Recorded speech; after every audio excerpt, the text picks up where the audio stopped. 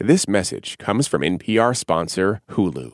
Don't miss the new docuseries Black Twitter: A People's History. From memes to movements, see how this powerful online community shapes culture and society. Black Twitter: A People's History premieres May 9th, streaming on Hulu. This message comes from NPR sponsor Stamps.com. When you make decisions for your company, you look for the no-brainers. And if you have a lot of mailing to do, Stamps.com is the ultimate no-brainer. Mail checks, invoices, documents, and everything you need to keep your business running. Get rates up to 89% off USPS and UPS. And with the mobile app, you can take care of mailing on the go. Sign up at Stamps.com with code PROGRAM for a special offer. That's Stamps.com, code PROGRAM.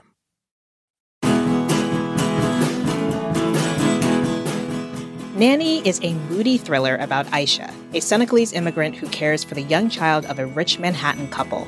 As her tenure with the family progresses, issues arise and the workplace dynamic becomes fraught. Strange and dreadful things begin to occur, and the lines between the real and the imagined are blurred. I'm Aisha Harris, and today we're talking about one of my favorite movies out of this year's Sundance, Nanny, on Pop Culture Happy Hour from NPR.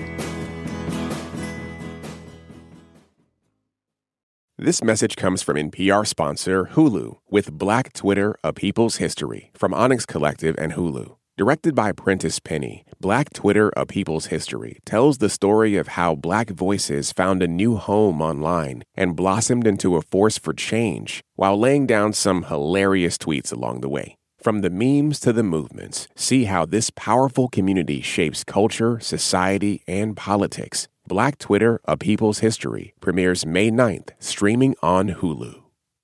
Joining me today is Vulture TV critic Roxana Haddadi. Welcome back, Roxana. Thank you. And also here is writer, comedian, and co-host of the Bad Romance podcast, Jordan Searles. Welcome back to you too, Jordan. Thanks for having me back. So, Nanny stars Anna Diop as Aisha, a Senegalese immigrant who's saving up to bring her young son to live with her in New York City. Michelle Monaghan and Morgan Spector play Amy and Adam, the couple who hire Aisha to look after their daughter Rose, who's played by Rose Decker. Now, while Aisha gets along well with Rose at first, there are some uncomfortable interactions with the parents that begin to add up, especially as it pertains to setting boundaries around work hours and being paid on time. Aisha begins having disturbing dreams and visions drawn from African folklore like Anansi the spider and the water spirit Mami Wata, and it all culminates with her being forced to make a decision about how she responds to trauma and rage. The film also features Sinqua Walls as Malik, Aisha's love interest, and Leslie Uggams as Malik's grandmother, Kathleen. Nanny is the feature debut of writer and director Nikiatu Jusu, and it's streaming now on Amazon Prime. And we should note that Amazon supports NPR and pays to distribute some of our content. So, Jordan, let's start with you. I know you reviewed this out of Sundance, and can you tell us a little bit more about how you felt about the film? Yeah, it's part of this new crop of Black horror that's been coming lately. So it shares a lot of traits with other things that it come, like Master and even the new Candyman, which I wasn't super wild about. But what I did really like about this one was the kind of quiet artfulness of it, the way that it doesn't even really try for jump scares that much.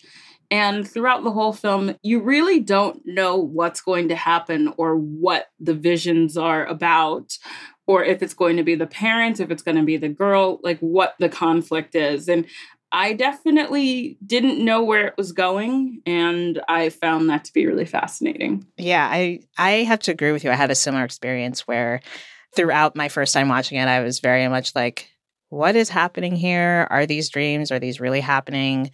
It's kind of a series, I feel like, of moments that eventually add up to this culminating moment. But as you're watching it, it's not entirely clear. Recent horror films, like the ones you've mentioned, have tried to make it a little bit clearer or have been a little bit more on the nose, shall we say, and what they were trying to depict. Yeah. That's not what you're going to get with this film. And that's also something I really liked about it. Roxana, what was your reaction to Nanny? A couple of years ago, I really loved this movie, His House. Yes. Which is also sort of a horror thriller about refugee immigrants to the UK, and odd things start happening in the home that's provided to them.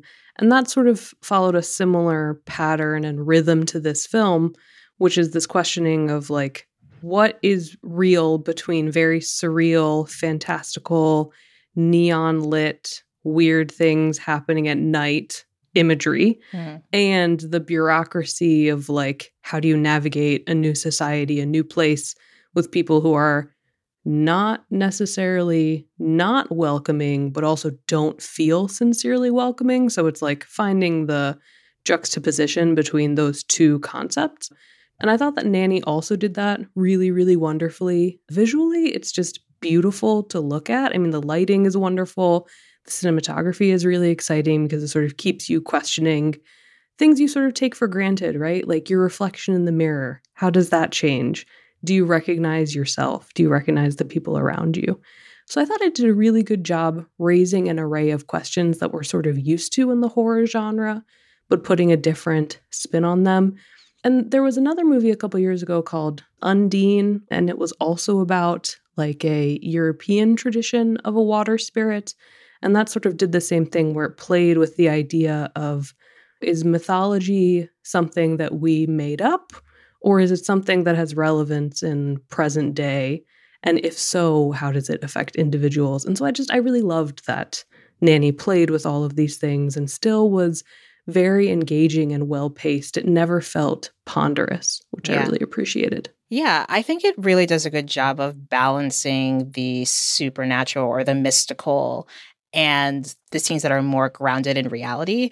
I think of a few moments between the Amy character, Michelle Monaghan's character, and Aisha, where Aisha is trying to politely but firmly assert that you need to pay me on time, including, Amy asking her, can you do an overnight? We agreed on 100, right? And she's like, no, actually, we agreed overnights would be 150. In the world of this, where other things, crazy things happen, weird things, odd things happen, this is very minuscule, but this means the world to her because her main goal is to bring her son here to the US and to be able to see him again. She hasn't seen him in a very long time and she can only talk to him on the phone. And so those little moments and how they really are, I think, relatable to a lot of people. Of course, people who have immigrated here, but also just anyone who is working in that kind of job and has a hard time getting paid. I think like connecting that to the sort of spiral that eventually happens throughout the rest of the film to me was very well done and done in ways that you know what's happening. But it's not hitting you over the head with it like all the time. I really appreciated that. Every single time I've watched this movie, which it feels like I've watched it a lot, I think about, because I'm a second generation Jamaican immigrant, and for a bit I considered becoming a nanny while I was here in New York. And I just basically had one bad experience with one white mother who was like clearly angry about something else, but pointing it at me. And I was just like, I simply cannot be part of this. It's scary because you don't know these people. They don't know you. They're more powerful than you. They have more money. Like, it's terrifying. Like, there are so many scenes in this movie where it's like, it's not traditionally scary, but there's a scene where there was an issue with the child. Well, there are a couple of those. And it's just like, you just feel like things could escalate. And it's so upsetting. And it's like when she's not with that family, I feel so much more comfortable with her. Well, yeah, I mean, the plus side of this is that she's not a live-in nanny. Oh my God, that would have been the worst. So there are moments where she has reprieve away from them. But yeah, that sense of dread is so palpable. Roxana, what were your thoughts? Well, all I was going to say is that I think there has also been, within the past couple years, I think there have been a couple of deep dive, like investigative journalism pieces about like nannying in New York. And I also think maybe in San Francisco, but just about like the reality of what it is to be an immigrant woman in these scenarios with people who have more power and prestige and access than you do, as we see in the film, generally paying you in cash, which means they're basically paying you under the table, right? I mean, and they're asking a lot from these women who they are letting into their homes, but not really letting into their lives necessarily. And we got sort of a comedic version of this. Atlanta did an episode that sort of addressed this phenomenon. Oh, yeah. But I do think it's one of those like social phenomena things that's worth discussing when we talk about labor in this country and like who benefits from certain types of labor. I think so much of the anxiety is tied to what could happen to this character in this space, who would know and who would care. Yeah. I also think it's really important the way that Nikyatu Jusu frames and even wrote this character is that there's always that power imbalance, but you can always sense that Aisha has a sense of control and really she is not necessarily a victim here, or she's not going to be victimized. I think of a scene where she has the same conversation, but with Amy's husband. And in this scene, Nikyatu Jusu actually like tilts the camera upward so that you're looking up at her while she is looking up at the husband. He's like, I'll give you an advance. Love that scene. I'll advance you some of the money till we can figure this out. I'm sorry, things have been a little tight around here for everyone. It is not an advance. It is what I am owed. That moment and just the way she's framed in that scene gives her a sort of power that, you know, she's trying to muster up in the face of this character. And when I think of the other recent black horror films and TV shows that have attempted to sort of mine these kinds of situations, a lot of them do not, to me at least, have that same sense of empowerment. I think they think that there is this empowerment thing going on here, but I really feel it here in a way that I don't feel it in other recent versions of that. Since Jordan, you mentioned this earlier, just like how are you feeling about the black horror genre, or even just the genre as it's kind of expanded to include more people of color, generally speaking? You know, it's been a real mixed bag because we have like a lot of great ideas, but a lot of them feel rushed to me or trying very hard to duplicate Get Out, essentially. Mm-hmm. And that's been like a pretty big problem. I think that the state of black horror is a lot of people trying new things right now that aren't quite honed, and maybe a little too much emphasis on message and maybe not enough on craft in terms of like staying power. Because if we're talking about like topics that are in the news or being discussed on Twitter and stuff like that, yeah, it's very timely, but it also should work in a way where I can watch this movie 10 years from now and it'll still do something. Like if I watch The People Under the Stairs, like it still hits. Gentrification still is a problem in the way that it covers it and just the way that the film is structured. And also the way that the film exemplifies like how white supremacy allows for all this like money hoarding that doesn't actually make the people happy. It just kind of makes them insane. So like stuff like that. And in terms of Nanny, there's at least the sense of like universal experience that's going on there. The idea that you're taking care of other people's families while your family is far away. Like that's still relatable. I think what I have noticed also, speaking from horror that is either produced by like first generation filmmakers, like there's been sort of a mini Iranian horror film thing that's happening between like Under the Shadow and Girl Who Walks Home Alone at Night, in a film that I really liked from a couple of years ago. Everything I'm mentioning is from a couple of years ago, called The Night. And the thing about all these films that I both appreciate and I sort of wish we would maybe move into a different form of storytelling is that a lot of them are about history as trauma, which I both enjoy because I think it sort of allows you to dive into character backstory and sometimes historical context to maybe flesh out your story.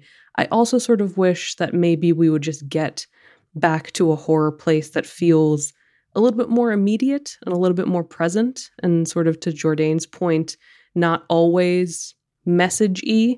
So like I both am enjoying sort of how the genre has broadened, but at the same time, I sort of wish there would be an allowance for maybe just like some gore and some silliness and some slasher stuff that doesn't always have to make a point, which Nanny does wonderfully and beautifully and immersively. But I just think I would like more from the genre as well. Yeah. With Nanny especially, it's not working with history per se, but it is working with the folklore that we've already mentioned in Nancy very explicitly. And the Leslie Uggams character, the grandmother of Aisha's love interest, she kind of serves as the storyteller in a way, or the translator of the Mamiwata spirit. And I thought that was really interesting. And I'm curious how it kind of all comes to a head in the end, which we won't spoil. But for me, the first time I watched it, I was kind of taken aback and thought to myself, wait, this is the end? And then watching it a second time, I think I understood a little bit more what Nikiatu Jusu was going for, but I'm still not entirely sure. It felt a little rushed to me, but I'm curious what your reactions were, or if you had a sense of what that was supposed to mean. It feels like a very spiritual ending. It's almost like Nikiatu was trying something really experimental with how the ending works. And as a result of that, I don't really know like what to compare it to, Yeah. you know? I agree. I also did one of those, like, did I look away from the screen and suddenly the movie's over and I missed something sort of reactions. But I appreciated that it felt very personal and also, yes, somewhat bold in that the movie is sort of telling two stories. It's doing the metaphysical, mythological, folklore thing. And it's also doing the very grounded, like, look at these terrible, rich white people and how self-serving they are thing. And I appreciated that the ending chooses one of those narratives to follow and not the other. But I appreciated that there was sort of a sense here of, yes, both sides of this story were important, but our storytelling focus is going to be on one. And that sort of tips you off to what the priority of the movie always was. I mean, again, that's just my interpretation of what it was, and it sort of took me a second to get there. But once I settled on that, I was like, okay, I can sort of respect the film taking that leap for sure. Yeah. And I also just want to give a brief shout out to the little romance that she has with Malik. I just think it's really lovely and adds another layer to it and gives her more complexity. And I'm always down to see, beautiful Black man who seems like really lovely, and they have a connection that goes deeper than we often see these types of films when romances are just kind of tacked on. Right. And her friendship. I really liked her friendship with I think it's the Soleil character. Yes. And they sort of discuss, again, it's just a couple scenes. Like, it's like a birthday party and visiting each other at work. But there is a really good efficiency to the script that sort of clues you into how long these women have known each other, how they've sort of settled into this new country, the support they provide for one another. So I like that, the movie is 90-something minutes, but we get all these other aspects of this character's life and sort of a sense of how they move through this version of New York. Yeah, and the film doesn't halt when these scenes are. Everything feels very weaved together, very natural. Yeah. Her life feels real.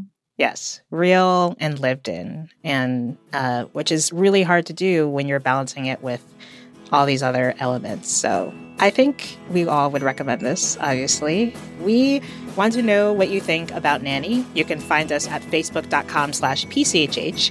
And that brings us to the end of our show. Roxana Harari, Jordan Searles, thanks so much for being here. It was really great to talk about this movie with you. Thank you. Thank you. And of course, thank you for listening to Pop Culture Happy Hour from NPR. This episode was produced by Mike Katzeff and edited by Jessica Reedy. And Hello Come In provides our theme music. I'm Aisha Harris, and we'll see you all tomorrow when we'll be talking about Kindred. This message comes from NPR sponsor Vuori, a new perspective on performance apparel. Clothing designed with premium fabrics, built to move in, styled for life. For 20% off your first purchase, go to vuori.com/NPR. Support for NPR and the following message come from IXL Online. Is your child asking questions on their homework you don't feel equipped to answer? IXL Learning uses advanced algorithms to give the right help to each kid, no matter the age or personality. One subscription gets you everything. One site for all the kids in your home, pre-K to 12th grade. Make an impact on your child's learning. Get IXL now. And NPR listeners can get an exclusive 20% off IXL membership when they sign up today at IXL.com/NPR. All that sitting and swiping, your body is adapting to your technology. Learn how and what you can do about it. I really felt like the cloud in my brain kind of dissipated. Once I started realizing what a difference these little breaks were making, there's no turning back for me. Take NPR's Body Electric Challenge. Listen to the series wherever you get your podcasts.